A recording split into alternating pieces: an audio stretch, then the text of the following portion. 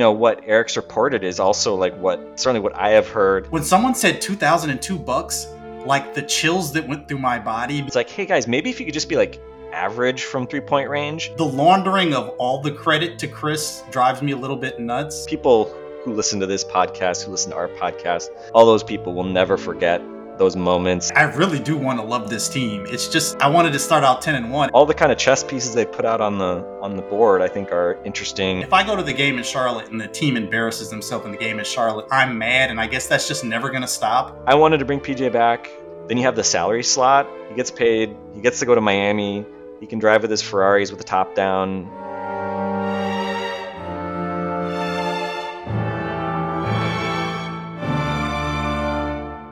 So it's the 4th of February, and our guest, we're going to get right into it. The founder, the inventor, the creator of Brew Hoop, host of Locked On Bucks, world champion Frank Madden is in the building. And of course, I get giddy just saying it still. World champion Frank Madden is with us. He didn't quite make the parade, as we talked about a year ago, but man, how are you?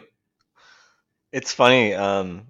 So I mean, for those listening, right before we started, we were trying to figure out exactly when we last podcasted, and I knew it was pre-championship, but I didn't realize. I think it was pre-Giannis extension. It was like November, I think, of 2020. So it was pre of last season even beginning, and it's just I don't know, Ben. It's just kind of funny to think about how much our sports fan lives have changed in that relatively short amount of time. Just a little more than a year, and it's just I don't know. I mean, I do these sorts of pods occasionally where I do kind of these guest appearances on places that either I've never been on or it's been a while. And this whole year, I mean, I was on the Rights to Ricky Sanchez pod, and it's just kind of funny now, like getting to like do the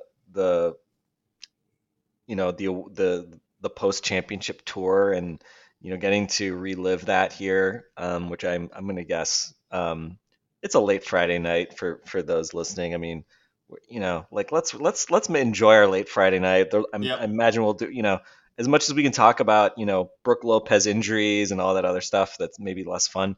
It's still just fun for me to just sit back and think about world champion Milwaukee Bucks. Just that phrase is something that we got to witness, not just this year, like right literally the season after we last talked, but at all is I don't know, it still just kind of trips me out. And I went back and rewatched the last 5 minutes or so of the Bucks All Access from Game 6. Yeah. And the setup of it is they go back to Giannis's extension signing, and he says, and they're like clapping for Giannis, and he's kind of like joking. He's about to sign, the $250 million whatever extension. He says, I'm not gonna say. People are like speech, and he's like, I'm not gonna say anything.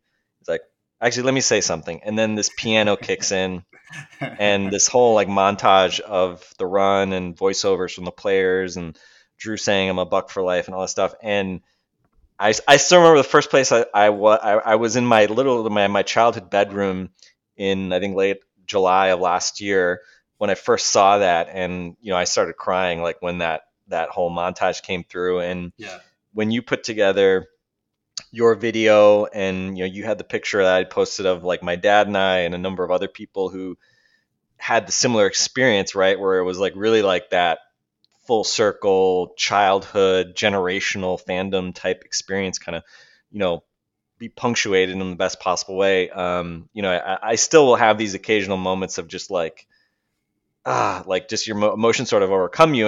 And I think the Rights to Ricky guys asked me, like, what is it like? What is it like with your basketball team winning a championship? And I think I just said like it's everything I could have hoped for and more. I mean, it really was just and hopefully everybody else felt, you and everybody else felt the same way, right? I mean, I listened to your pod, I mean, I don't know, it's still kind of indescribable. And to be honest, like it hasn't like worn off. Like, I mean, I don't know what we're at here, like 6 months or whatever since it happened. And We'll see if they don't win a championship again this year. Then like Yeah. I don't know, maybe it'll get diluted a little bit because we won't, they won't be the defending champs anymore. Um, but I don't know. I mean, it really is just like amazing. It's something that just can never be taken from you as a fan, and it's just like I don't know. For me, and I think for a lot of people, it just sort of like completed our journey as fans in a way that I don't know, just makes everything else easier. And again, not to say that we don't, bicker and fight and argue about stuff, moving forward, and we're already doing it this year over various things. But yeah, it's just I don't know. I just feel like I'm in such a better headspace, not just as a fan, but literally. I mean, it's sad to say this, but like as a person, like Yes. 2021 was just such an amazing year because of this, even with all the other stuff going on in the world. Well, I feel too. Well, I did. There was a thought. I haven't thought about this in a while. I wanted to end that video with the shot of me and my dad and my brother and our two sons, my son and my brother's son. And I ran out of time, and there wasn't a great shot. And it was like, I think there's probably a great shot of us at a Brewers Diamondbacks game, but it wasn't, like there's stuff, but it wasn't like it was 4 out of the 5 of us were there or whatever. And, it was just because I call myself quitting videos. We'll see how that goes. But it was like, okay, this would be great, and I can finish, and we'll do the other thing. And I was like, and I have a picture. And then I was just like, no, I didn't want to insinuate myself into it in that way, but very much like that release, that emotional release of all that kind of stuff, and the generational aspect of fathers and sons and mothers and daughters and all that kind of stuff, man. It's just, I'm glad you said that because it's quite beautiful, and I don't think about it at all anymore. But yeah, what a year that was. Well, I and well, let me ask you, because personally, so there's two camps with this, or there's a couple, maybe there's more than two, but there's a couple of different mind states that people can be in. I just think I have to be a day to day person, which means if this team, if I go to the game in Charlotte and the team embarrasses themselves in the game in Charlotte, I'm mad. And I guess that's just never going to stop. And I'd like to be the kind of person where this has changed their life in that very small kind of way. And it has, but I think I'm just going to complain about the team day by day for as long as I follow this team, and you do a day by day, do Yeah. a podcast just about every day, every other day. But I'd like to be the other kind of person. I think I'm just not. Yeah, I mean, I always think of it in terms of like like perpetually balancing kind of the micro versus macro, and um, I think as fans, I mean, as long as Giannis is on the roster, I think you kind of have to be greedy, and your expectation should be that you compete for a championship every year. And so I think, again, we can say, well, like it's not worth like getting bent out of shape over random, individual games, things like that.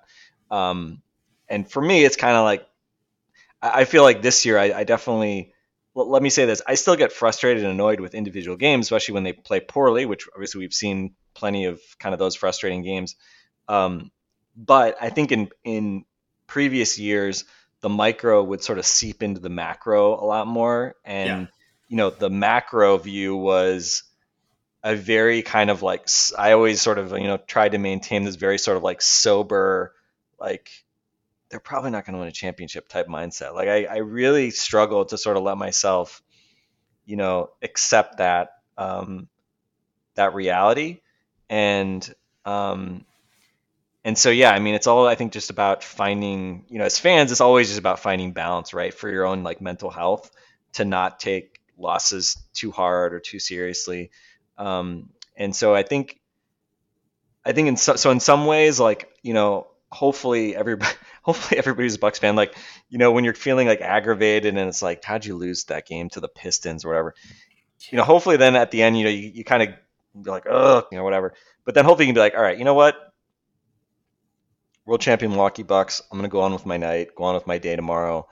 It's not gonna like keep me down or something like that. I think that's kind of the fundamental thing, is like the macro kind of big picture has just been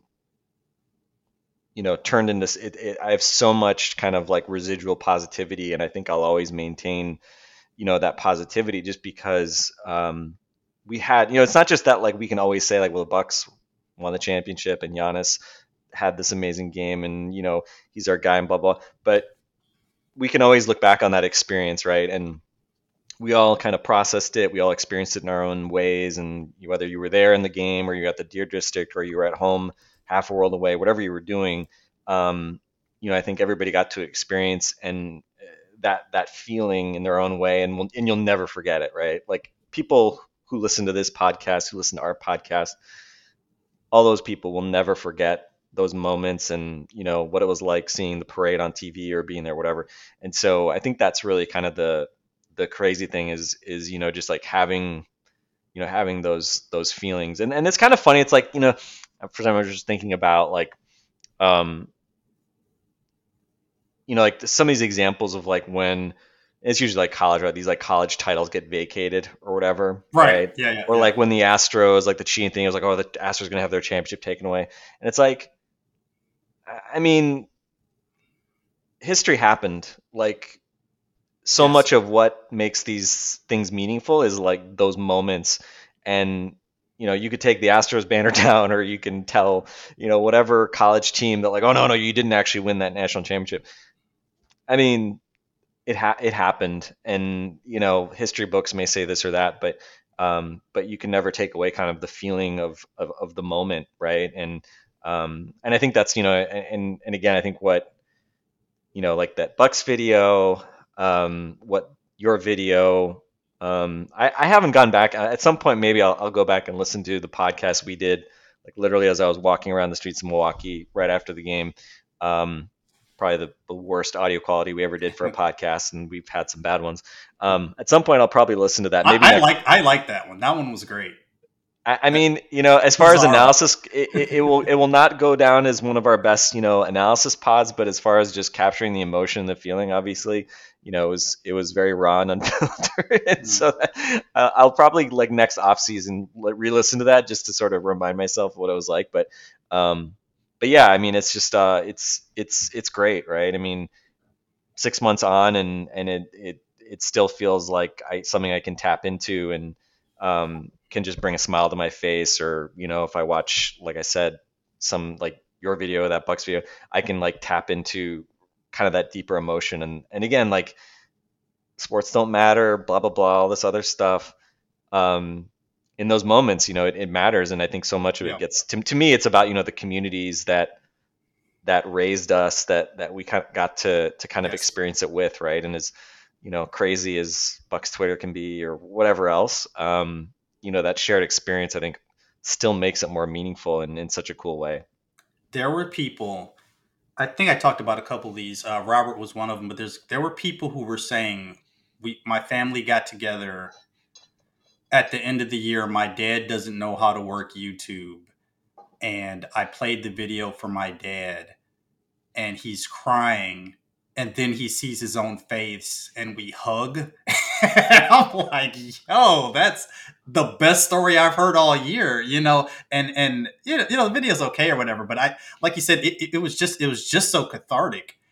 And I just wanted, like, I'm not saying my video is the best or anything, but like, I just wanted to take a hack at it. We've been taking hack at Jason Kidd videos or Jabari Parkey videos, or like, recaps or different stuff, or Malcolm Brogdon's on the team, let's make a Barack's Dubs kind of ripoff. Like, there were all kind of different versions of stuff that was just a dumb idea in my head, and I just kind of wanted to leave with that. But then once I do something, you kind of never look back.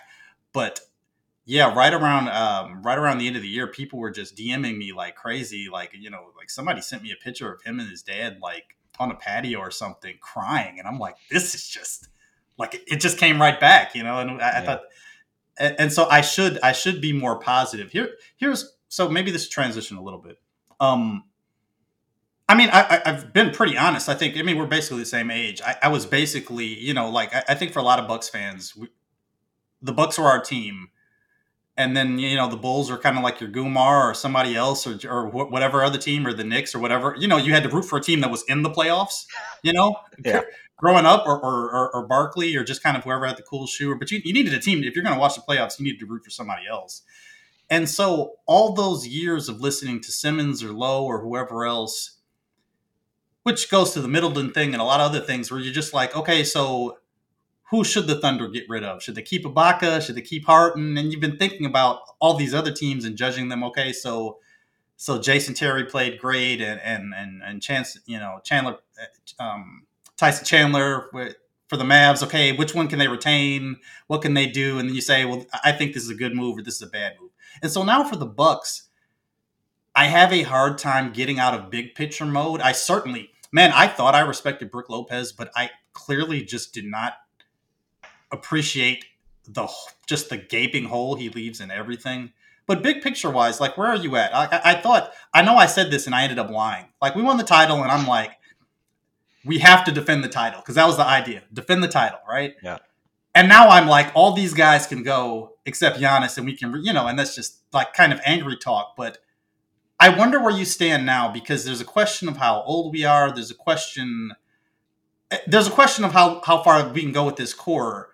On the other hand, the other crazy thing that seems to have happened is the super team era is somehow dead in a really kind of weird way. Like, or at least it's, LeBron's old and the Nets are in shambles, and it just seems like maybe we can win with a pretty good team again. So I've said a lot, but like, what's your kind of thinking going into the trade deadline with all this?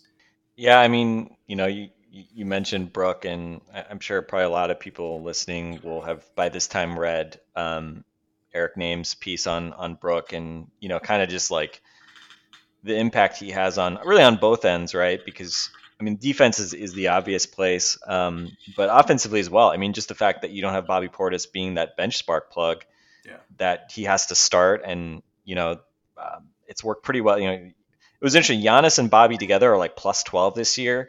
Giannis by himself is like +3 or something like that. Like, it's been interesting. Like, even though the starting lineup actually doesn't have great numbers together, like Bobby Giannis has actually worked really well. But the problem is you can't play that, like 40 minutes a game, and not having Brook or not having anybody else, right? To kind of fill that gap. So, I'm sort of at this point where, and I was messaging with Eric the other day and some other folks, and and the question I asked was just like, are the Bucks going to really know enough about where Brook is by the trade deadline to really like make an informed decision or be able to? No, I don't think so. Yeah, and that's kind of, I think, the consensus is, again, Eric reported it again today, like team sources still say they expect Brook back in the regular season, but I mean, they expected Brook back in the calendar year 2021. They didn't think he was going to need surgery either, and backs are weird, and here we are. So, okay, so don't betray Eric on this specific thing. Is there a time ever in the extent of your relationship where Eric says, they're saying this, but it's actually this, but dude, don't say anything? Because I have to think somebody, like, I don't know when they turned into, the 80s Russians with the information leaks, but I just, like, what's going on? Like, well, they honestly, so, I mean, I'll say this, like, like, I am not like, sitting in the war room of the Bucks decision making or anything like that. I mean, I definitely have avenues for hearing things. It's not like I don't hear things like, oh, this trade is going to happen tomorrow. Like, watch out. Like, just don't say anything, but watch out. Like, I don't get that kind of information. I definitely get information. Let me say this. I get information that I think oftentimes helps me understand why things are happening or why things did happen. And they're typically relayed to me. Like, I'm never like breaking that news. But I would say this, like, oftentimes it helps me frame the way I then am telling the stories to, people listening to our podcast or on Twitter, things like that.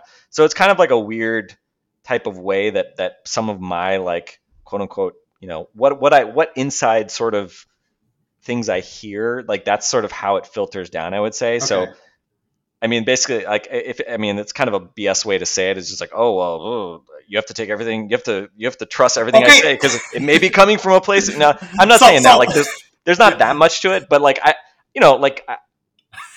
sometimes I try to like hint at that. Let me just say it. I won't give an example, but like, there was one recent. Okay, I was just about to ask. So there's one recent personnel move, which I have alluded to the rationale for it, and let's just leave it at that. But but like, Brooke, honestly, there was a lot of like uncertain. Everything I got gathered, there was just a lot of uncertainty. But again, nobody was saying like, oh, in a month, like we're gonna have him get surgery, right? I mean, that was I think a surprise. Like he didn't react to the treatment, um, and so I think what Eric's reported is also like what I think again, certainly what I have heard. And I don't think Eric is actually holding anything back on that Mm-hmm. front. So yeah, I mean so it's kind of hard because like if you tell me that Brooke is going to be back in the regular season, that's actually what's going to happen, and he's going to be let's say 90% of Brooke, right? Like I don't know, if he's going to be 100%, but he'll Mm-hmm. be close to that by the time the playoffs start. Um, then I feel pretty good. For me, so much of contending is just having the chance, like having the weapons and having, the health so that you can maybe get some of those good breaks and you have a chance to do it. And I think sometimes, especially when we look back on things like narratives form and people act like there was inevitability to the outcomes that we saw. And I'm much more of like well, that's how the chips fell, but if you Yeah. rerun the simulation, like who knows, right? And I think there's certainly a lot to that. If you reran the simulation of last season, there's a lot of scenarios where the Bucks don't win, but you can do that with pretty much every year. It's not like I'm Yeah. not saying like the Bucks are some like super lucky case. Um, so I think coming into the season, like emotionally, I was like, prepared to not repeat because I think just practically speaking, look how many times teams repeat. And then you add in the factor of the lack of rest, the short off season, Drew and Chris having to go to the Olympics, all this other stuff. Um, the deck is always, I think, stacked against the defending champs, both because of like the short off season, some of those things, and also just I think the motivation, right? Like it's just different. And just by virtue of having won, it meant that things had to go your way, and you probably aren't going to get that same degree of good luck, good fortune the next time around, right? So I think like part of me is just kind of like, hey, look, like Yeah. it's so hard to repeat. Like things have to break your way to win one. Things have to continue breaking your way to win two. Um, but I think if they're healthy, I think if Brooke is back, then I definitely think they're going to have a chance. But that said, I think there's also like a subset of fans who are just like, I'm not worried about the regular season at all. They're basically where they were last year before they won a championship. So who cares? I'm not worried at all. And I'm just sort of like, well, Uh, it I looks don't so I don't bad buy though. that. Like because you still had to make the PJ move, and then you still needed, other than Dante getting hurt, you still needed relatively good injury luck. Obviously, Yeah. Giannis almost dying on the floor in Atlanta was not good injury luck, but fortunately he was able to come back, and your other guys were able to stay healthy. Um, so I don't know. I'm a little bit anxious, and I think part of what's interesting for me this year is like I don't really know what they should do at the deadline because like if you go after a center, are you cashing in Dante and whatever else you might theoretically have for a guy that then doesn't play if Brooke is back? Like I Right. feel like you're kind of stuck. Like I don't think it makes sense to like cash in your chips for a true center. Um, and at the same time, it's like what is Dante's value really at? Like part of me is just like just Let let it it ride. ride with Let it that ride. and then see what kind of comes in terms of the buyout market, whether it's Rolo or I don't know if Thad Young gets bought out, but like if maybe you get kind of or you add like a big wing if Brooke is back, which again maybe doesn't equate the PJ role, but someone at least gives you another option there. So yeah, it's like I mean I definitely I do not envy the Bucks front office and having to figure out kind of the direction here because the big needing a big man, needing size, you don't know if maybe that's just going to walk through the door if and when Brooke Lopez gets healthy, but if it doesn't, then shit, because if Brooke isn't back, then again, like I mean, if you told me then you'd get Rolo on a buyout, well, maybe I'd I say okay, then you guess. then you could then you could still win a championship, but Uh, even so, I mean, man, what Brooke did for you last year was just really special. So So I'm kind of at peace because of the last 12 months, but I definitely like, my optimism about this season is very much kind of on that knife's edge of Brook Lopez's health, let's say.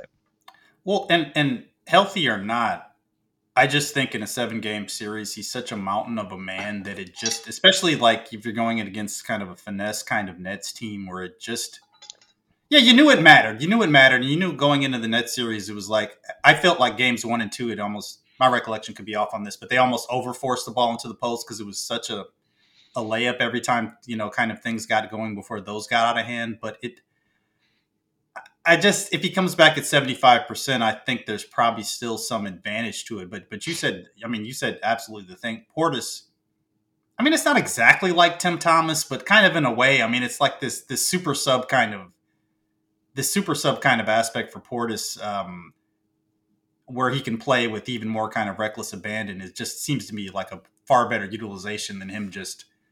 I mean, I made all series of joking tweets about how, 20 games in, I was like, man, maybe Portis can flirt with being an all-star, and obviously we didn't have the wins for that anyway, but it just, I guess my disappointment, let me ask you this, my disappointment throughout the playoffs, throughout many, many years, going back to Kidd, going back to Prunty, going back to all these kind of things, I've never liked the way we execute. And typically Giannis is awesome and saves us, or Chris gets really hot, but it seems to be like even the good games this year, going through the playoffs, I think we kind of tend to execute kind of like an all-star team where one of those guys gets really hot, and in a nice kind of way, everyone else stands back. Like if Chris has it going, everyone gets out of the way. If Drew has it going, then this is a Drew night. And Chris defers to Giannis kind of all the time, but it's a weird kind of lack of synergy that I kind of perceive that doesn't really necessarily always show up in the stat sheet. And I just kind of thought, with all the improvements, I think the problem is that I kind of tricked myself into thinking that this year was going to be different in some kind of real way. And then we're barely beating the Knicks, and there's the Cavs, and there's all these kind of losses. And so, like you said, it's accurate. Half of Bucks Twitter seems to now just kind of be saying, hey, none of this matters. I'm just a child of the 80s and 90s, and I just think it matters, but I don't know that I'm right. And I don't know if he was somehow unfortunate enough to be on a Thibodeau team, or this was the 90s, if Brook Lopez wouldn't be back right now ruining the rest of his life. So it's kind of hard, like, actually to even gauge what we're watching. Because, but those are kind of the pillars of my concerns are everybody but Giannis, but they're like the main pillars. The Dante stuff, the end of the back of the bench guys, that's to me the way we used to think about the Bucks, is that, well, we got to make some trades. So, we got to get Josh Smith. We got to make some trades so we can, maybe get the 7th seed or whatever. And I think there's a yearning for a trade. I don't care about small moves anymore. I'm only really interested in the big moves. By the way, before you answer that, you did nail this. I did recall this because I tried to bait you into this last time.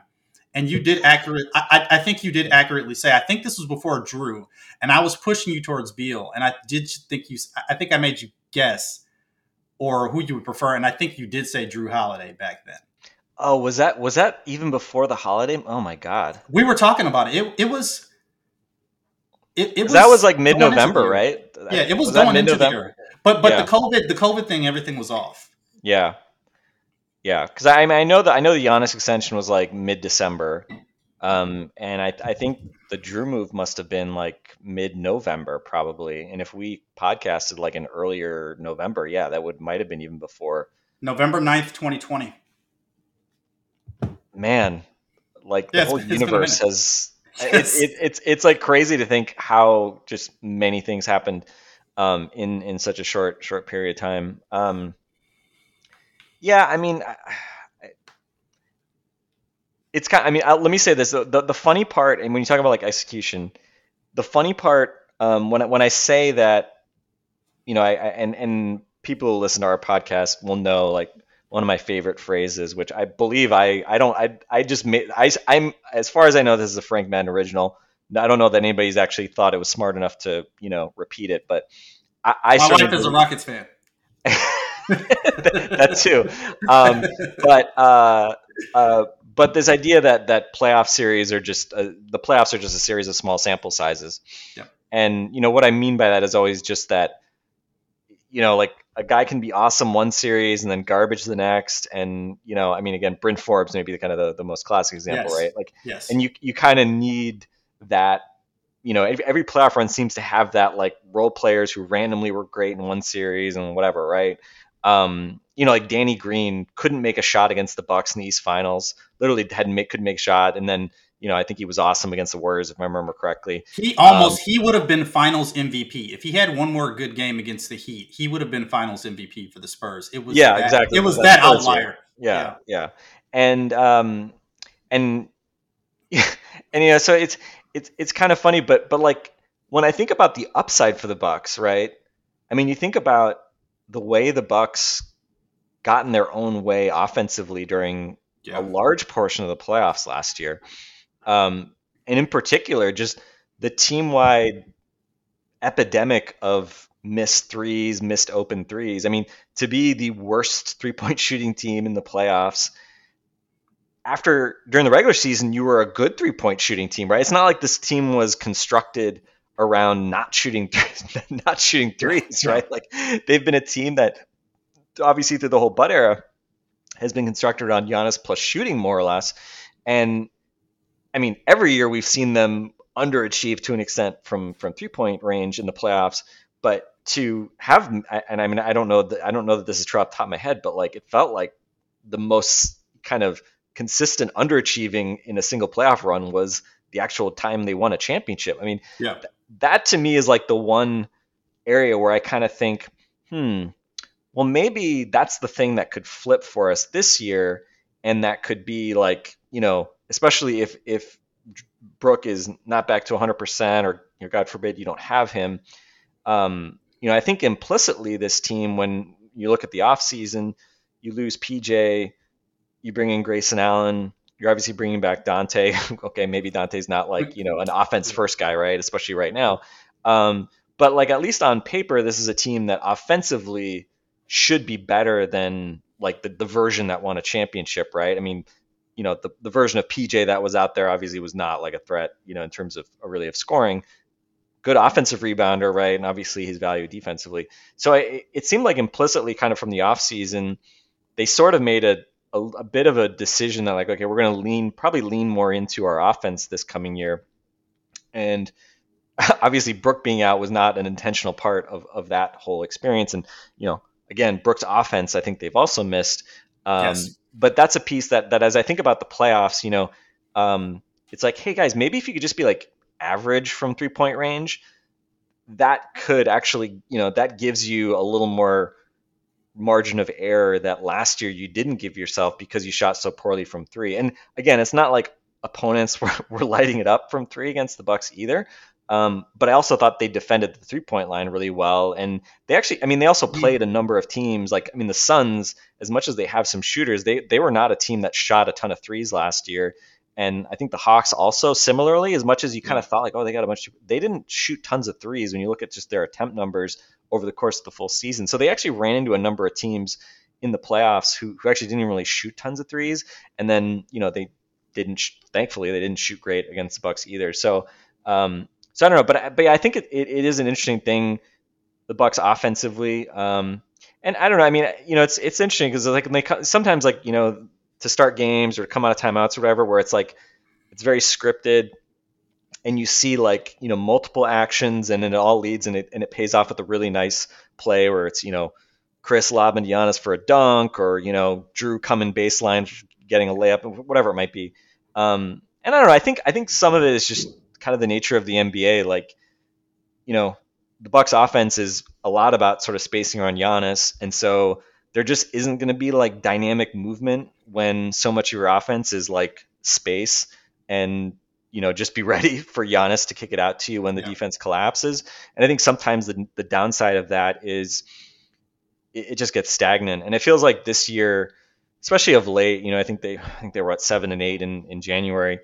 It just felt like, especially in those, those dreaded third quarters, even if they started the game shooting well from three, they just sort of like are settling for threes, and you don't have Brook, you're smaller, you're not offensive rebounding maybe as much as you like, you don't have the same size to get easy buckets inside. It just becomes a lot of like, well, like let's put up some threes and settling for shots. And I go back a couple years, I think, to the bubble team. Like that team to me felt I framed it as like it didn't feel like they valued possessions. Like it felt like in that Heat Right. series, like they were taking like quick threes like in fourth quarters when they really needed baskets. And it's just like that's a shot you take, That's against the December. Pistons, Yeah. yeah, Yes. on a Tuesday Yes. in December, like just kind of Mhm. like quick three when you need a bucket. So I think, I mean, the irony is this team was, one of the questions that people had was like, well, crunch time, like, Giannis isn't the kind of a go-to crunch time guy, and like if Chris Middleton is the ball in his hands, like that's kind of weird that it's not Giannis. Um, and they weren't like great in kind of clutch time last year, and then they go up against the Suns in the finals, who are like, the most dominant crunch time team in the NBA, really last year and this year. You've got two awesome ball handling guards who can go pick and roll and never turn it over. And what happens? The Bucks Yeah. win all three crunch time clutch games. They make huge plays offensively and defensively, You're gonna make me cry. and they win a championship, And they right? win a championship. Yes. So, It doesn't make any sense. yeah, I mean, I think ultimately, like, between Drew and Chris, you have two guys that you can put the ball in their hands and pick and rolls, and they can score, create for others.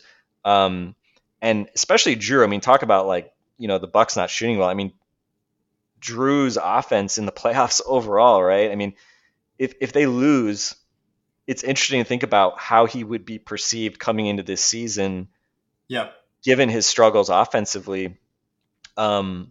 And so I think, and that was like the one thing that made me nervous earlier there when he was missing all those layups. It was like, like are those yips carrying over? So for him to kind of have gotten back now to, and really him and Chris are like, I mean, they're back pretty much like where they were a year ago in terms of Yep. like really good offensive performance, playmaking, all that in the regular season. So it's not like those guys have really dropped off.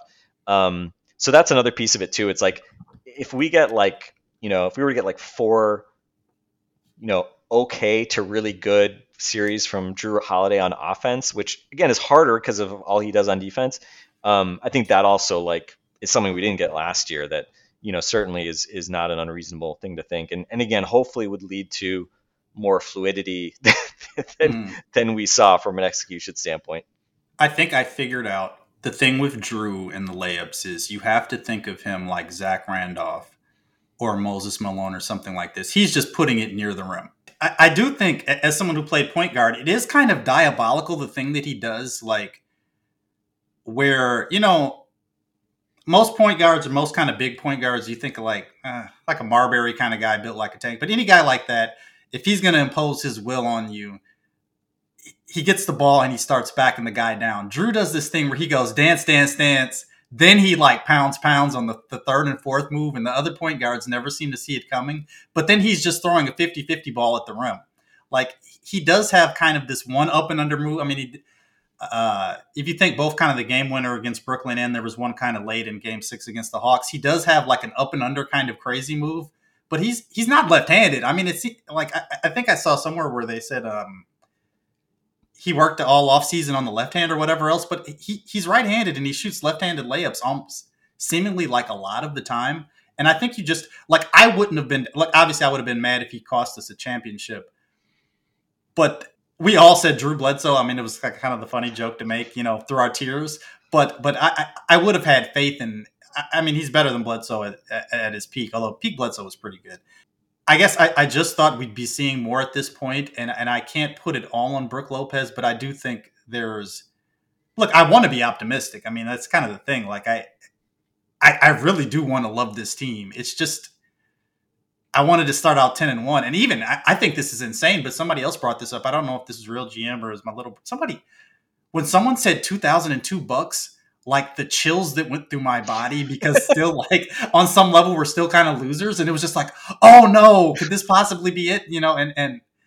And I don't know. There's a lot more basketball left to be played, but there's a part of me. Well, let me ask this other question: were you a fan of the PJ thing, or were you really anti that move? Because I do feel like that's a debate that raged just because he's playing so well. I just assumed he'd be washed, and I was like, "Thank you for your service. Now bye." And I may have been wrong about that, but like, are you feeling like that story is told, or like where were you at on that? I mean, my view, I am by nature kind of a risk averse person. So my view Okay. was you win a championship, just run it back. Like, don't put yourself in a position if you don't have to that someone can come back and say you got too cute with it. You thought flipping that guy, that key piece out and bringing in some other new guy, that was going to be the way to stay relevant. And I mean, so yeah, I mean, I wanted PJ back. I think if you ask me, like, I mean, I had conversations with friends, people who are sort of, in the orbit of the Bucks. Not this was not someone who works for the organization, but someone who's like keyed into it. And it was kind of like, you know, Bobby didn't play against the Nets. And the Yeah. Nets are the team that you're, especially in the offseason, you were looking at and saying, like, oh, we're going to have to go through them again. And so the idea that, like, even though PJ is way older, the idea that, you let him walk and keep Bobby, I was just really worried about, you know, the idea that, like, well, wait a minute, you're doubling down on the guy who couldn't play against the team that, Yeah. you're probably going to have to, you probably had the heart, literally the only team that could take you 7 games, and that gave you the hardest battle. That really worried me. So I was before it happened, I was like, all right, we're probably losing Bobby because they could only offer him 4 million or whatever and change. So I was like, I'm probably missing Bobby, but hey, at least you can bring back PJ with bird rights and all that. And yeah, I mean, what does he have left? Who knows, right? I mean, he was bad during the regular season, right? I mean, I think Yeah. Bucks had like a negative differential with him on the floor during the regular season during that short period. So it's kind of funny because it's like, it all came through in the playoffs. Like, they had not figured it out during the regular season last year. So for those people stressed out about the regular season this year, again, that's another example, where it only came together in the playoffs just by luck of whatever. So I wanted to bring PJ back, and part of me also was just like, hey, give him 2 years. Then you have the salary slot, and at Yeah. worst, if he sucks this year, he's an expiring contract, and you can use him to potentially make a move in the offseason, whatever it might be. So I definitely didn't foresee him leading the NBA in 3-point percentage, which is like Mhm. just very bizarre. It's like But George Hill doing it that year. I mean, it's just yeah, I mean, look, and hey, I'm happy for PJ. I mean, it worked out really well for him, right? He wins the championship, he mhm, gets paid, he gets to go to Miami, he can drive with his Ferraris with the top down, mhm, and he's starting. He wouldn't start in Milwaukee, right? I mean, they're not right. starting him at the two guard or whatever like they did during the playoffs last year. And the other thing too is it's a little like, it's interesting to kind of look back at it because, I mean, when the move happened, I thought, okay, now they have somebody that they can at least like throw at Durant. And again, Yeah. like, is he going to stop Durant? Of course not. But a guy you can do that physically with, and he's switchable, so you kind of have different lineup flexibility. And the thing I always like to say about PJ is he lets you play small, but you can still play big. Like you're not going to get crushed on the boards if PJ's at the 4 and Giannis is at the 5, right? You can still rebound, you can switch, you can do different things.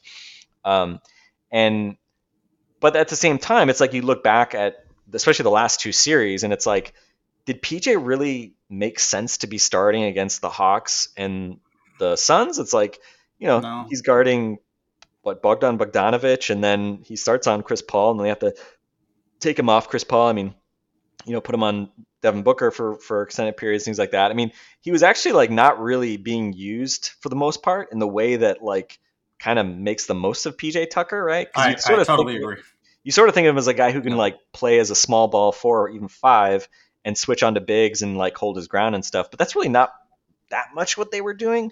And I think, and I think also just like, I think people overstated the degree to which like switching actually mattered during the playoffs. I think it mattered like in definitely like late game situations in particular, but kind of like the switch everything type stuff wasn't quite as prevalent maybe as people sort of remember it Mhm. as. Um, so I think when it happened, especially when they got, then they come back and they get Grayson Allen. At that point, that's when I sort of just started to think like, okay, like they're consciously betting on like, let's get younger, and we still need to kind of figure out like, the forward spots. But maybe we're just going to lean into being more of an offensive team this year, Mm-hmm. and we will sacrifice something defensively without PJ Tucker, but he obviously brings some sacrifices offensively. And so I don't know. I mean, is that something that can work in the playoffs? We may have to find out. Who knows? And I think Wes has not looked as good of late. But I think if you're having to find somebody to guard like threes and twos and even ones, I mean, I think Wes is probably as good at defending a two or a one as PJ is. Yeah. I think my big concern is just if you do need somebody to be like the backup four. I mean, that's not Wes, right? He's too small to kind of do a ton of that. But I don't know. We'll see. I mean, again, you just wish you could get healthy. You wish you could get Brook back, so that at least you have three actual big guys, and then you're not feeling that absence of PJ as much in the first place. But I mean, it's just the problem, right? Like, if you don't bring PJ back, I mean, we're already seeing with like the Boogie thing, right? It's like, Right. like you Right. take Boogie away and then they start losing some games, and it's like, of course, some people are gonna say like, well, we're losing because of Boogie. And it's like, well, I mean, Boogie's No. like, Thank you for saying he's that. fine. He gave them a nice shot offensively. He's not helping you defensively. Like, I don't think we should say like the bottom fell out on the Bucks because Right. of Boogie Cousins, who wasn't even around, whatever. But I think with PJ, you can much more obviously say like, well, if you didn't win a championship, it's like, well, what'd you guys do? Well, because Mm-hmm. Yeah. one of the key guys from the championship Mhm. team go. So there you go, right?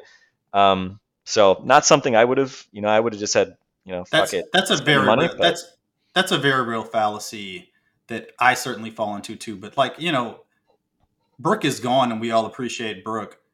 If Chris was gone all year, if Drew was gone all year, it's like, well, the Bucks didn't have Drew, and then we added Drew, so Drew gets to be the missing piece. Well, he is the missing piece, I guess, by definition, but it's just the thing that we needed. It's a valuable part of this kind of hole that we need. But I mean, I fall into that fallacy all the time. But the question, though, because this ties into Budenholzer, and this is narrative, and this is a lot of other things. I do think there's a little bit of truth to it. There's an idea out there that Budenholzer works in a veterans locker room, and then therefore we need we need the Chris Paul type to tell the coach we're not running that play, we're doing what I want to do. And then PJ was one more kind of malcontent. And the conspiracy theory is that's why he's not here after maybe he had a handshake deal. But regardless of that portion, there's the idea that Budenholzer is a really good coach for a strong locker room. So, I mean, play random is a funny thing to say, but we know kind of what he meant. Play loose. If he'd have said play loose, I don't think it would have been such a t-shirt. But how are you feeling about Budenholzer going into this kind of stretch run? I honestly, probably the best compliment I can pay Bud is that I really never think about Bud being like a swing piece. Like I'm not really worried about him being the reason the Bucks are going to lose. Nor am I looking at him as like, oh well, we got Bud, so he'll figure it out. He'll sort through whatever problems we have and make sure paper over those. Like, I'm not ascribing that to him either. It's interesting what you said about PJ. I think there may have been a little of that. I don't think that they let PJ go because like Bud didn't want him or something. That is definitely not what I'm saying. I think like on the way out there was probably a little bit of like, yeah, and he's a little bit of a handful, and he's not going to start. So is he going to? Yeah. Could that be eventually an issue, especially if his play really declines, right? Which hasn't happened. To PJ's credit, his play has not declined in Miami, so that really wasn't a concern, at least for this year. It looks like, and again, who knows, right? I mean, maybe by the playoffs he's straining hamstrings, and I mean he's old, so so we'll kind of see. But honestly, yeah, I mean and again I try not to be overly nostalgic about it. And you can obviously trick yourself into just sort of saying like, well, just keep going with the guys that got you there. And, especially with the age of the roster, that obviously can also trip you up if you're just gonna say like, oh, well, let's just trot out PJ Tucker till he's 40. It's like, well, okay, that's probably not going to, lead you to 4 championships or something. But as far as Bud goes, I don't know. I'm not that worried about it. I think a lot of the stuff that we were concerned about with him leaning into his guys and playing big minutes. Obviously, he played his best players a ton of minutes.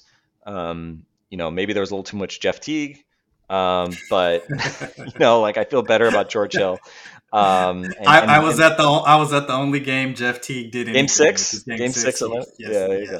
Yeah. Man, that was perfect though, right? Jeff Teague making his contribution to the group project there. Yep. I think the rotation stuff, and for the most part, the Bucks had to make big decisions about when they were going to go small with switching, when they were going to play Brook, right? Because that's the thing. Brook was hugely important, but he wasn't always closing games, and it was really important the Bucks were able to at times go away from kind of that typical look that we got used to seeing from them. So I think for the most part, he dialed up kind of what needed to be dialed up. And, I don't think Bud is the reason why Jrue Holiday couldn't make shots or why the Bucks couldn't make 3-pointers. I think especially as the last 2 rounds, I think offensively they got into a way better place than they were, after 2-3 games of that Nets series when it just felt like they were just kind of hopelessly getting in their own way. So, again, is Bud, a top 5 coach? Maybe I think there's arguments for that, especially given he just led you to a championship.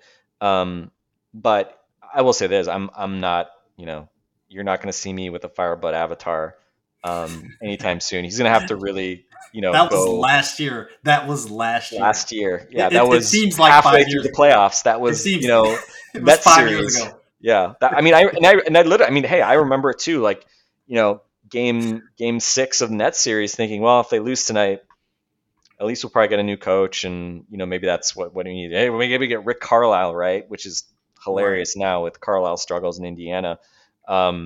So yeah, but that's this thing, right? It's just people talk about the KD. If his feet wore a smaller shoe, whatever.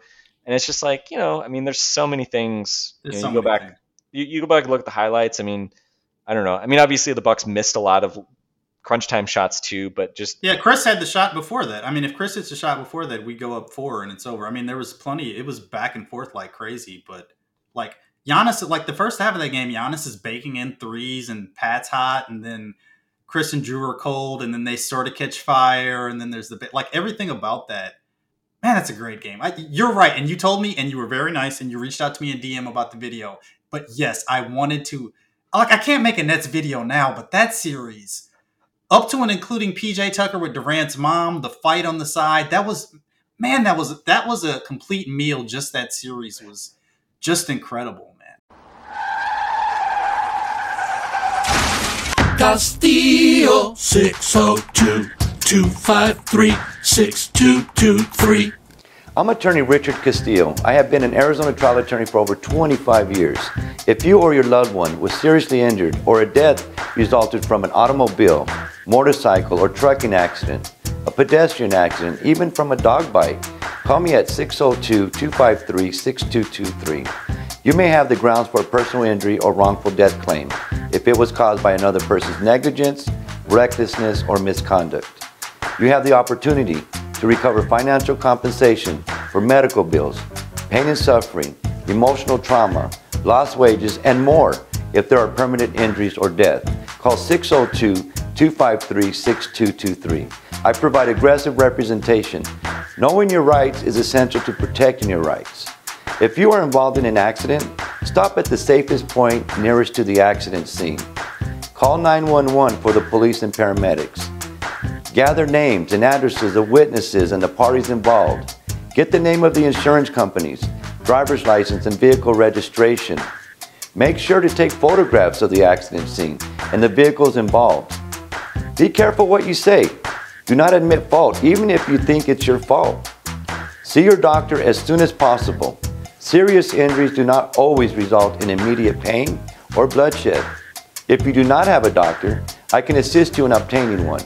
Call 602-253-6223. The sooner I am brought into the case, the better I can advise you and protect your rights. Put Richard Castillo on your phone and call me at 602-253-6223. Get a free consultation by mentioning this ad. You can also visit me online at www.richardcastillolawfirm.com. Castillo.com. También hablamos español. Castillo 602-253-6223. Castillo 602-253-6223. Castillo. No, it was. I mean, it's funny, right? Because the Miami series was fun, but other than game one, there never felt like there was pressure. Right. And the Nets series really was a heavyweight fight, and to be just battered emotionally and physically in the first two games, and then nearly lose game three. I mean, when Durant hit that three, I think with like 80 seconds to go in game three to put the Nets up, I mean, the whole season is hanging in the balance. I think it was Middleton, because Middleton and Durant were going back and forth in down the stretch of that game. I think Middleton hit another shot or two, and then Drew, obviously, like matador defense from the Nets. Drew gets that shot to basically win it. And then you could just go through the rest of that series, and games 5, 6, 7. Man, I mean, that was the first series where it felt like we've accomplished something, right? Like, this is something we're celebrating, really, right? Like, there was something about that which felt like we've really done something. This is something that we can really like enjoy, even though we know we got to win 2 more series. I mean, I think like a lot of people, I mean, I still remember, watching game 7 and standing. I was actually in Houston at my in-laws and standing there, and eventually my daughter came over, and, I took a video of me holding her on the very last play when we knew that the Bucks were going to win, and on the final inbound or whatever. And we were like, yay. But man, the Nets series was just like its own thing. And I mean, obviously Phoenix will always get the most airtime because that's the finals. But yeah, I mean, that Nets series will always be, I think, one that will stand out for a lot of different reasons. It's one of the best. I struggle how to talk about Durant, but clearly top 25 player of all time at his absolute peak in a huge market, even though it's not the Knicks. And it was just so back and forth. And again, the thing that you need in the NBA, which is why LeBron really has had such broad shoulders for the league, is that you need somebody that people equally hate and like. And the James Harden of it all. Like, and one of the biggest shots, to give Chris his credit, there was, I think it was game 7 where Harden banked in a 3.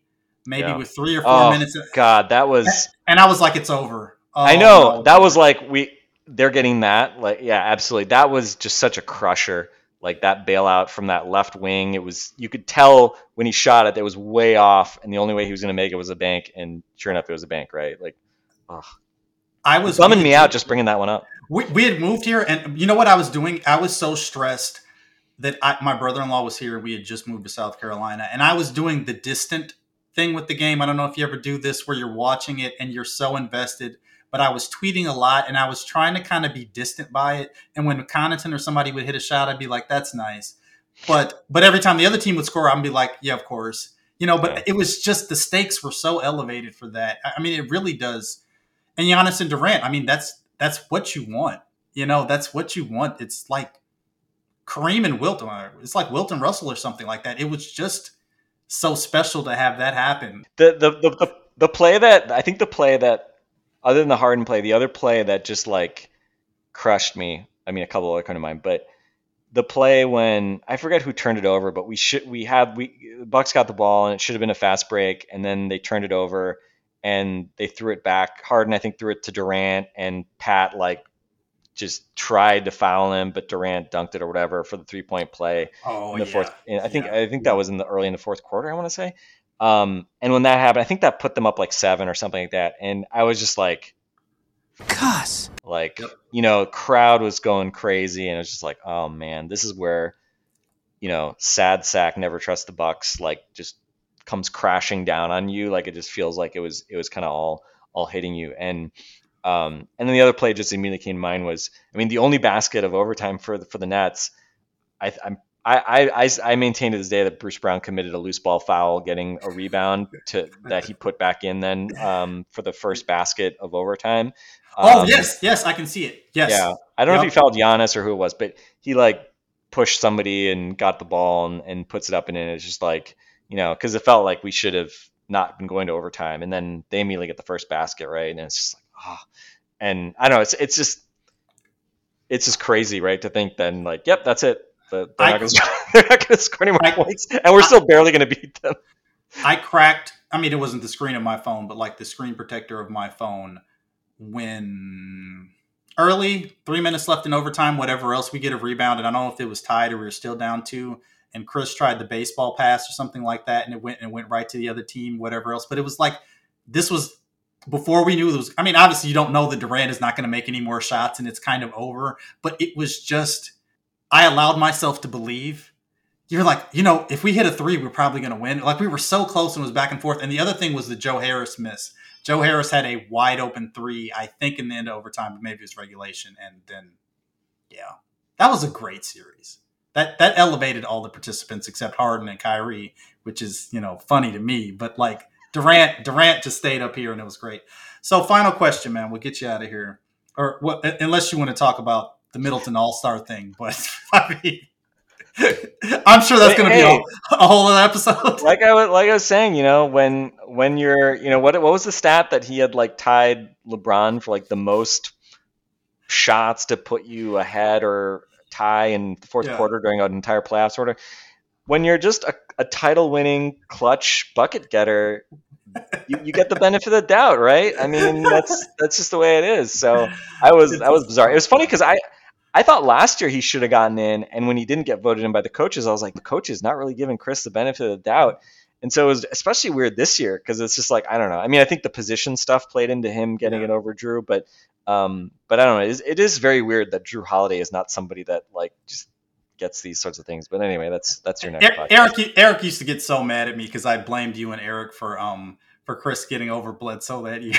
Bledsoe was unnaturally hot the first half of that year, and Bledsoe did just. I agree with you. Like Chris's first All-Star year, like he was sulking. That was when he got benched in that December game against the Knicks, and like he had a rough first half, and then still made the All-Star team, which is because the Bucks were so good. But I agree. I think Bledsoe was the more deserving guy in that first the first All-Star year that Chris made it in 18-19. But yeah, it's bizarre to say that, right? Because Eric Bledsoe, forgotten, buried, traded again today.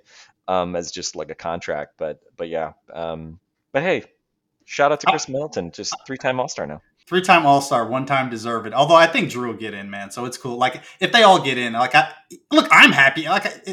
I'm still happy he got in. Don't get me wrong, but it is hilarious. And to the extent that I'm a little bit of it, look, I can't even have it come out of my mouth that I'm some kind of historian, but you know what I mean? Like I make videos, you try to look at big picture stuff. The laundering of all the credit to Chris drives me a little bit nuts. It'd be like... Wait, all credit for what? Well, it'd be like if it was the 2010 Packers and it's like Jennings and Jordy and Driver and Jones and Cobb and all these guys, but they just gave all the credit to Jordy Nelson. You'd be like, no, it was kind of all those guys, right? And I think the kind of playoff clutch killer thing... Well, you mentioned it. I mean, it's pretty much the same thing that we were talking about with Bud or Giannis or Drew or any of these guys. I mean, Drew and Chris showed up for 2.5 games per series, and Giannis made us all think that maybe he's going to be the 10th best player of all time or something crazy like that. I mean, it was more about Giannis. And so now I still feel basically, you know what the best, I was thinking about this the other day, and I was wrong about this because again, you can't predict injuries, but I wasn't on the Chris Paul train. When that was kind of talk, you knew he was unhappy and it was like, well, maybe the Bucks could get Chris Paul. Almost the best possible team you could imagine is Giannis and Chris Paul, like as an idea. But Chris is like one of the best third bananas you can imagine, right? And Chris Paul would tell him the stuff that I still want him to do, which is, hey, dude, every time you get the pick and roll with Giannis, you can shoot that, right? Like you don't have to just like, no look it to him like 10 times out of 10, you can shoot that some of the times. And so I think, like obviously I think we were all encouraged by the things that happened in the playoffs where what was it? The 40-point game, he shot 33 times or something like that. Like that never happens, And I just want him to play. I don't know.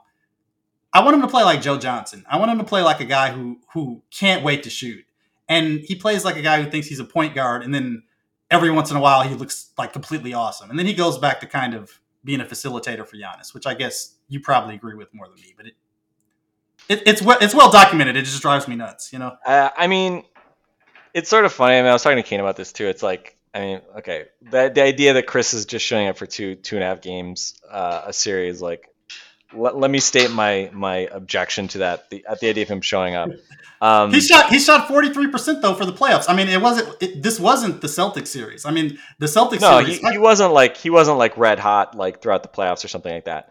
Right. Like he was still about. I want to say he was like about like average true shooting number, like 55, I think, something like that. But yeah, I mean, like for the playoffs, he wasn't like lights out the entire time. But I mean, I think that's sort of like the reality of like what kind of like the second and third guys like typically need to do, right?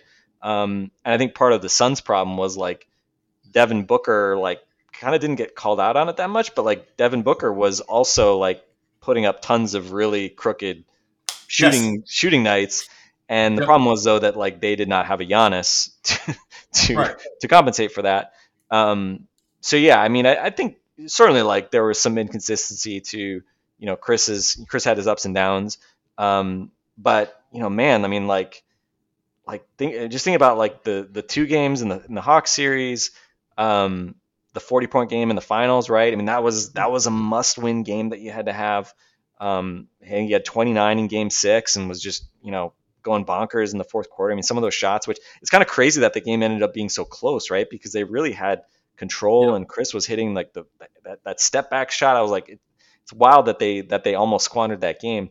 And of course, I think it was game 6 of the net series as well. He was a monster. So yeah, I mean, that's the upside, right? Is that Giannis is sort of like the base load. It's like every game it's 30 and 10 in efficiency. And then, Drew and Chris were able to play off that. And there wasn't the same pressure on them that they had to give you 30 points on, 50% shooting from the field every night. But I think again, I think there is some upside, especially for Drew, because obviously Drew's offense was a lot shakier than Chris's.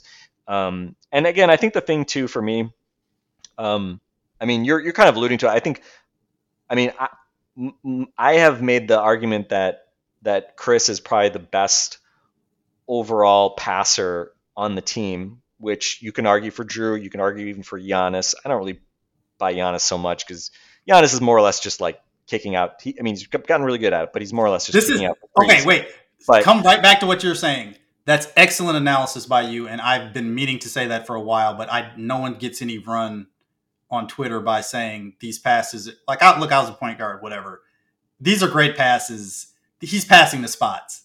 You can see him look. He sees it there. He looks. He sees it there, and then he uses his go gadget arms to make an incredible pass. But it's not a Magic Johnson pass. And so go ahead. But I'm glad you brought that up. I mean, and look, Drew and Chris have the benefit of being able to pass to Giannis, and Giannis cannot pass to himself, except when he throws it off the glass to himself, I guess. But, I think, and sometimes Chris gets a little carried away when, last year, especially, threw some, lobs over the top, late in games for Giannis. It's just I think you're getting a little too ambitious with those. But I think that's one of the really key things that I think especially people from the outside probably don't appreciate, who they think of Chris as more or less just a really good shooter, sniper type guy, and Drew's the point guard. But the fact that all of those guys in different ways can pass and play make, and they can score for themselves and create their own shot, but then they can also make the other guys' lives easier. Both Drew and Chris can set up Giannis for dunks and pick and rolls. They're unselfish and they make plays for others. I think that's the thing that probably gets underplayed a lot. I mean, again, just I agree. Yeah, I agree. Wings who put up 25 and 5. I mean, they're just not a lot of guys that do that. But why can't he be a wing that puts up 24, 5 and 2?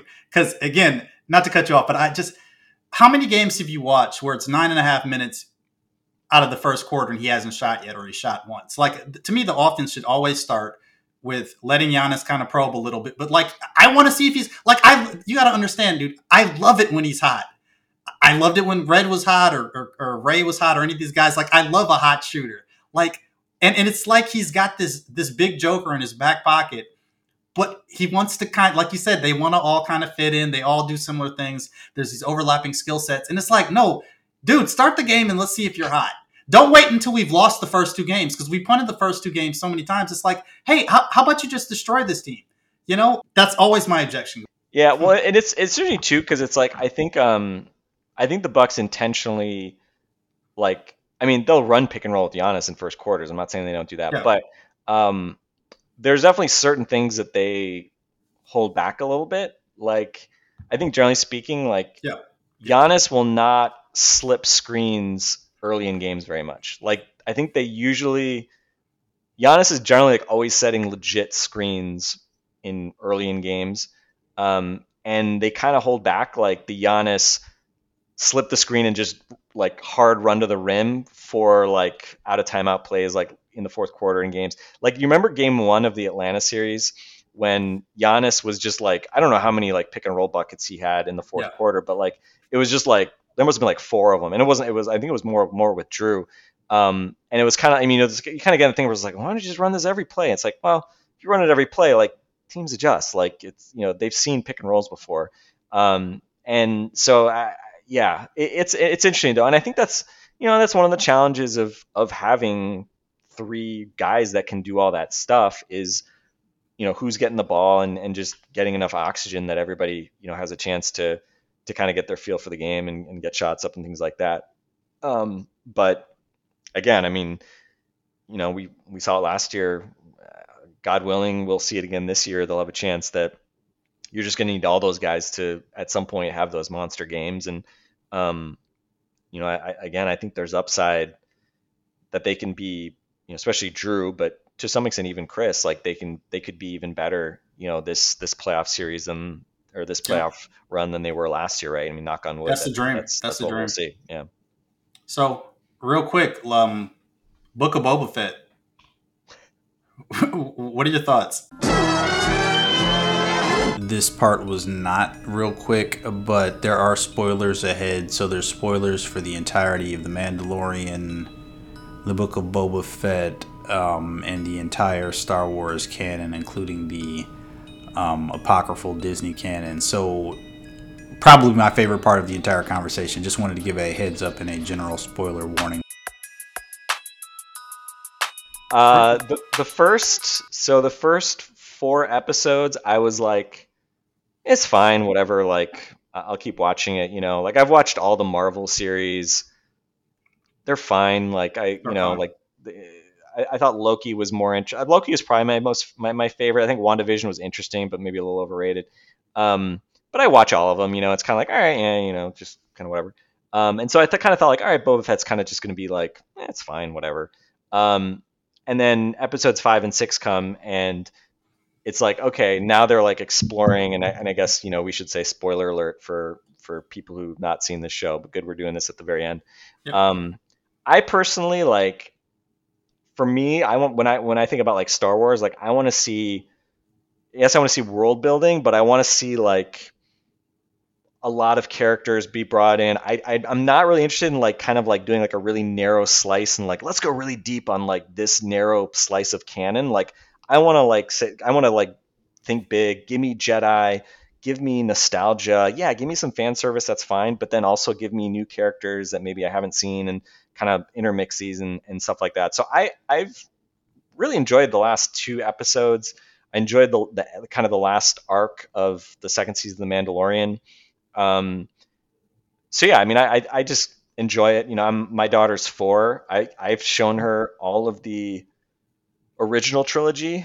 Not that she's like paid attention to all of it, but like she knows all the main characters, and like I'm teeing her up to build to build Lego Star Wars with me at some point in the near future. Oh, okay. So I'm kind of planting those seeds. But I've enjoyed it. I'm kind of curious. I didn't realize it's only a 7-episode season for Boba Fett. So I assume whatever they do with this will bleed over into whatever Ahsoka show in the next season of The Mandalorian. But I almost prefer them sort of just like creating a big universe and just like exploring it throughout the different series rather than kind of making them very self-contained. Because I also like, when the Mandalorian was just like, monster of the week, Yeah. like samurai western type stuff just on him, I was like, that's not as interesting to me. Like, give me kind of the broader universe. So that's my Interesting. that's my kind of Boba slash Disney Star Wars take. I don't know what's been your feeling about it. My brother and them, maybe we'll do this next week. I feel like they were kind of, but kind of what you expressed, they were kind of mad about the first 3-4 episodes. Not angry, but just kind of like, this isn't what I want, or underwhelmed. There is kind of this idea. I was into kind of the Western thing because I think when you do the Western thing, at least characters can kind of get shot and die. I mean, what's his name from Justified died this last episode, but it was kind of maybe. Yeah, that's a good point. I thought that was a very and I said that was a very cool, like, bringing in Cad Bane, who I'm not like, I haven't seen all of the animated series stuff, but I've seen a lot of it, so I knew the Cad Bane character, and so when that came in, I was like, oh, this is cool. wow. Like, that was actually like a really interesting way to kind of bring back the Western gunslinger type stuff. But yep, no, I like that. I would listen to a weekly podcast of the Clone Wars show, the kind of the original one before, when that was kind of a thing. That was pretty good stuff for me, and I kind of fell away from. I didn't watch I just got caught up with other stuff and didn't watch the Bad Batch or any of that other. Did you watch Star Wars Rebels? I stopped. You know what? Actually, seriously, like, we watched the first 3 or 4, and then they kept watching, or something happened, and I just never went back. And then I got spoiled on what kind of happened with it, and so. In my head, I'm not saying that's not canon to me, but I don't know of it, so it's kind of whatever. And even the scene where she's talking to Luke, to CGI Luke, I like the Ahsoka character and everything, and I really like Rosario Dawson. Rosario Dawson. But there's still a part of me when she's talking, and she's like, "You're like your father." And me, a huge Star Wars fan, it took me 3 beats to know what she was talking about, because it's still kind of this disconnect between the cartoon and all of that. But it's like you said, it's of a piece with all these kind of Disney Plus shows that you're getting, where it's like, I'm never mad that I'm watching it, so it's kind of like whatever. I do hope the Sand People maybe come back, because I mean that was the conceit of Mandalorian season 1. It's like, we introduce all these characters and they all come back and fight in the penultimate, the ultimate episode, and it's kind of like a cool thing, and you kind of forget about them, but then they all kind of come back at the end. And I thought they split the atom pretty well with the idea of the Sand People. It's always kind of weird to me when something like Star Wars is full of all these kind of things, but they're not supposed to be direct. So yes, the Ewoks are kind of a Vietnam reference in Endor, but you don't want to think of them just as that, right? And you don't want to think of the Sand People as just Native Americans, because then, it's just, so you want a little bit of that. So I didn't like the idea that all of a sudden they were going to make the Sand People just completely good, benevolent, when they were completely the other kind of way. But I thought they did a good job of showing both of that, because presumably they were going to torture them and let them die or whatever else. So I like that. But my brother and the guys kind of, I perceive, like, didn't as much. But I think if every episode of this show goes from kind of whatever to like pretty good by the end, I'll be satisfied with that. And, it's kind of whatever. And I'm in the tank for Luke Skywalker. Like, Luke Skywalker is probably one of my favorite characters or archetypes, I guess, just period. I mean, that was my guy growing up, even more than Solo. So I don't even know how good those scenes are, but I'm just happy. I'm just smiling at them, Yeah, I loved, like, the reintroduction of him in the season finale of season 2 of The Mandalorian. It was like really like the payoff, right? It felt like to see Luke at his full power. Yes. After decades of like wondering what that would be. Yes. And then getting, and I didn't hate the last trilogy as much as most kind of people did, but of course it was underwhelming to see Luke to have that big gap that we never really had filled in. So I thought it was awesome that he came back.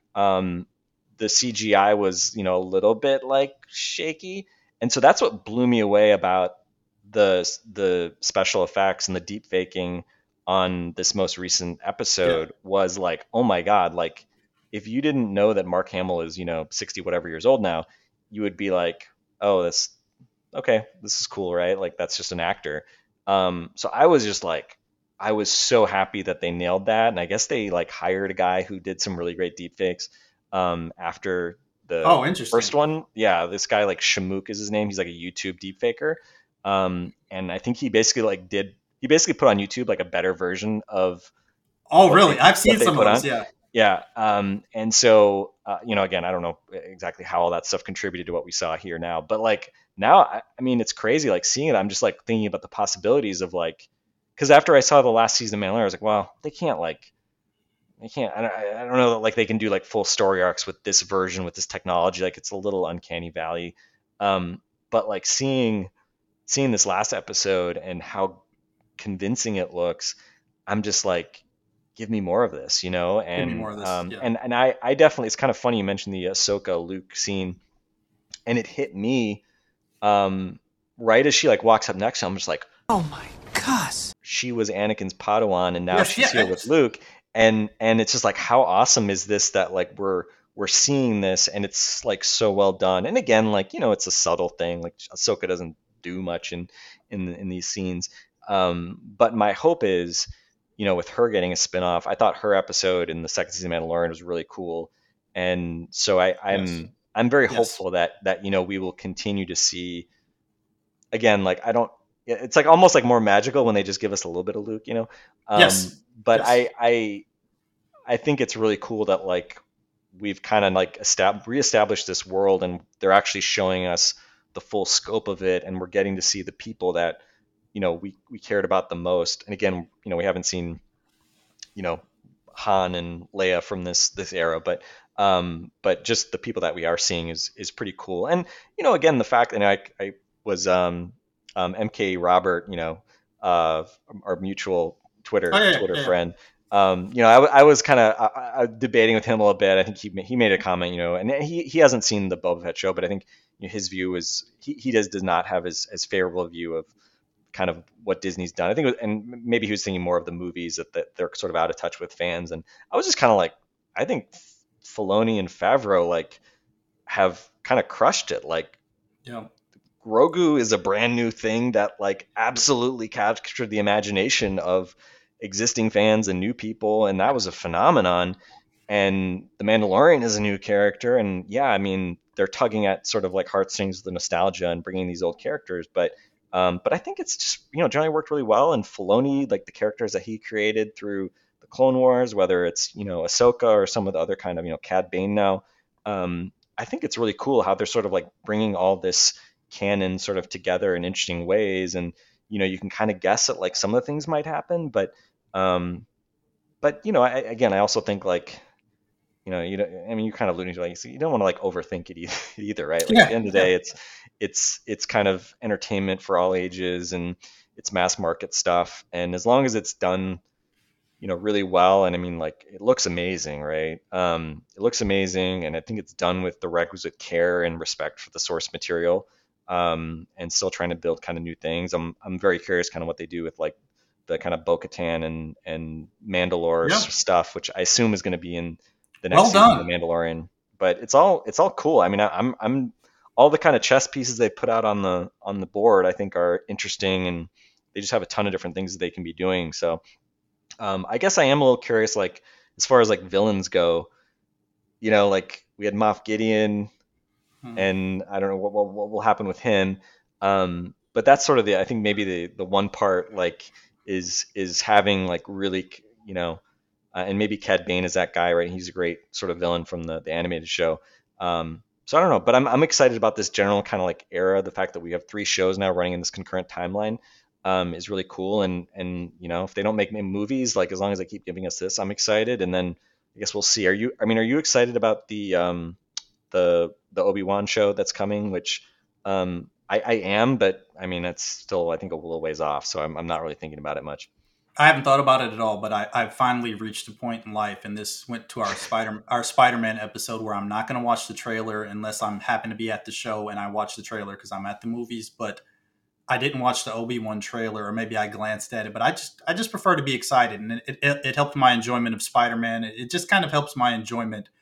If I get if I'm at work and it's a Tuesday and some trailer comes out, I get the nostalgia bump there, but then it's not going to be the same as when I kind of watch it. But but I'm sure I'll be all in when it comes right down to it, because like Obi-Wan, those are kind of my core characters. I mean, those are the characters I care about, and I have to assume, like you said though, Filoni and Favreau. It almost makes me think. I haven't vetted this hot take for myself. It makes me feel like Robert Rodriguez is a little overrated. A little bit, and I kind of felt that a little bit.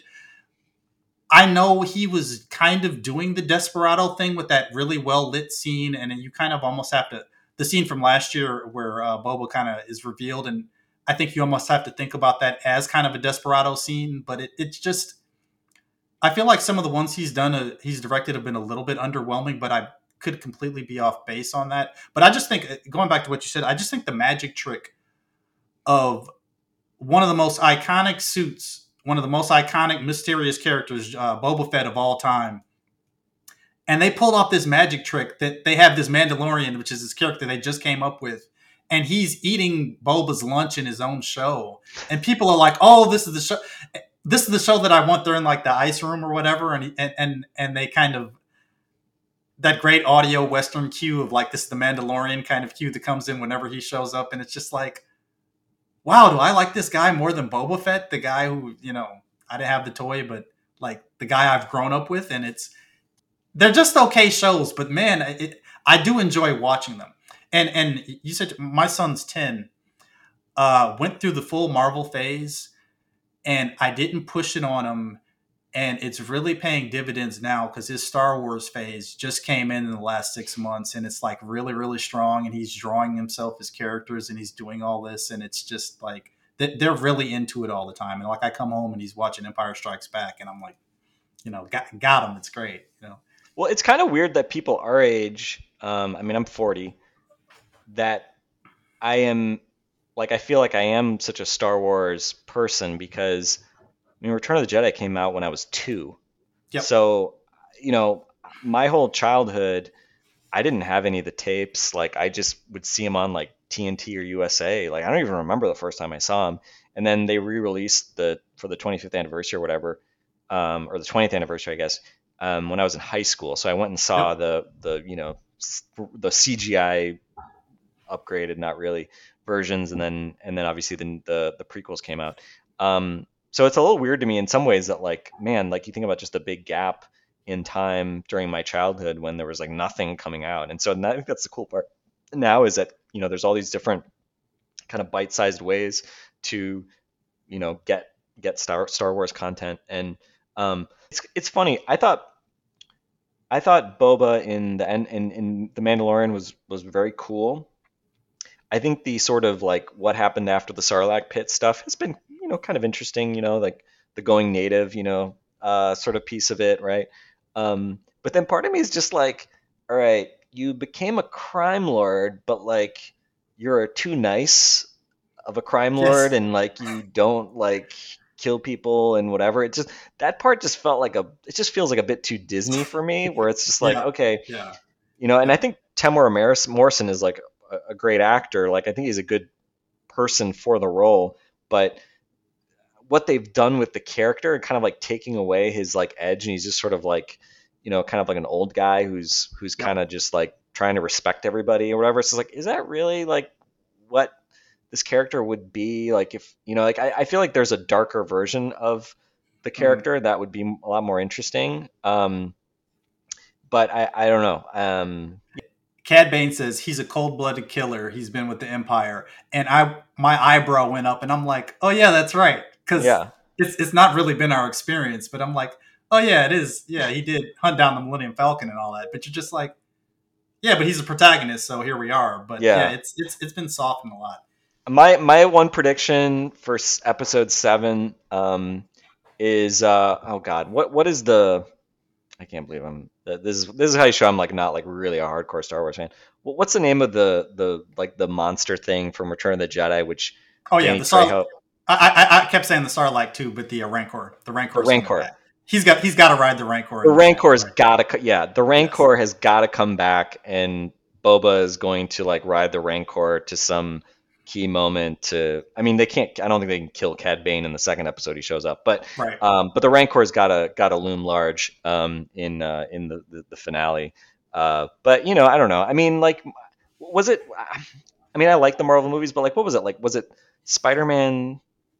Was it Captain America: Civil War, where it's basically like not really a Captain America movie, and it's just like a bunch, like they're all. I mean, to me, that's kind of what it feels like, where it's just sort of like, all right, we're gonna call this a Boba Fett show, or we're gonna call this or whatever, but it just ends up being just an excuse. The Avengers, it's an Avengers. Yeah, it just ends up being an excuse to throw these characters together, and thankfully, it took maybe a little bit to get to it, but super friends unite, and I think the show is a lot better for having more than just Fennec Shand and Tamara Morrison and the mods. That was so bad. That was probably where they lost me. Now I think Sophie Thatcher, who's also in Yellow Jackets, which is a show that I really like. She's like one of them. So I was like, oh cool, like she's in this. But then it's just like, feels like really Disneyfication of Boba Fett. Like how do you do, fellow kids? Like yes. But see, I felt that way. I felt that way every way. I don't think I ever saw a second of Strangers with Candy, but it was advertised every 2 seconds on Comedy Central my entire adolescent life. And so the old lady, I think, is that lady from Strangers with Candy, who works with the pit droids. Yeah. And so there are certain things, there are certain characters where you're like, this is a friend of the director kind of thing. Amy Sedaris, yeah. Yeah, exactly. Yes. Yeah.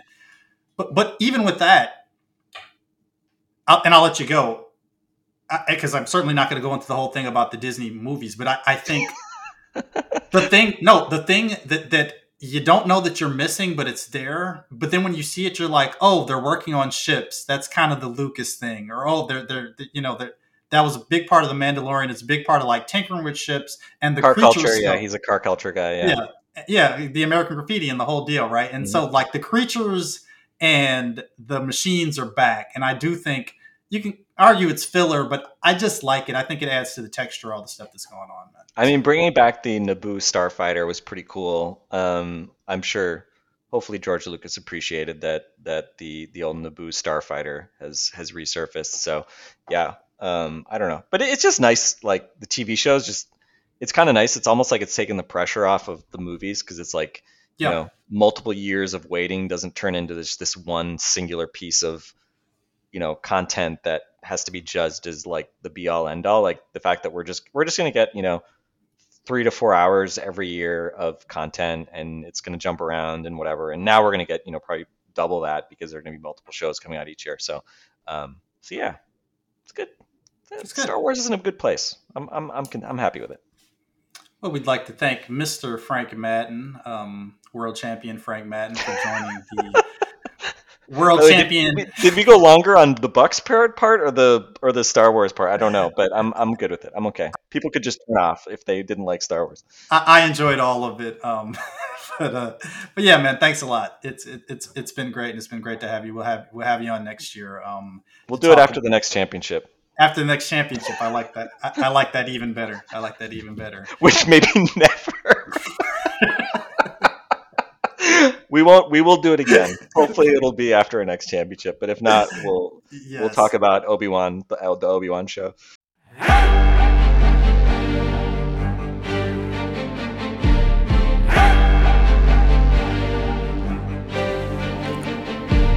Bucks win. Back to back. I hate to be the wet blanket and say that Paul George and Kawhi aren't playing, but Drew Holiday, the Bucks' second All-Star, really stepped up at the end of that. I'd like to thank Mr. Frank Madden for coming on the show. Such a fun episode, and appreciate all the support throughout the years. I don't know if we're going to do a Super Bowl. I don't have strong Super Bowl thoughts one way or the other. I kind of, if you had to nail me down to it, I would say this feels like the kind of game where the Rams win, but Stafford has 2 picks, so then Aaron Donald is the MVP. It feels like it might kind of be that kind of year, but maybe we'll get together and talk about that.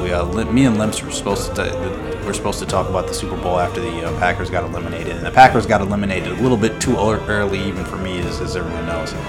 So Yeah, man, that's just about it. We'll touch base a little bit later. I thought, frankly, listening back to this, I thought I did a great job of not getting into that whole Middleton thing. Like, nobody wanted this to be the Middleton episode, and I don't think it is. But obviously, we have thoughts on that. But we can talk about that forever. But obviously, watching the Bucks, the fully armed and operational battle station of the Bucks, destroy a couple of teams and go back to back is a little bit more encouraging. So yeah, fun stuff, man. Appreciate everybody. Night, Bucks and 6.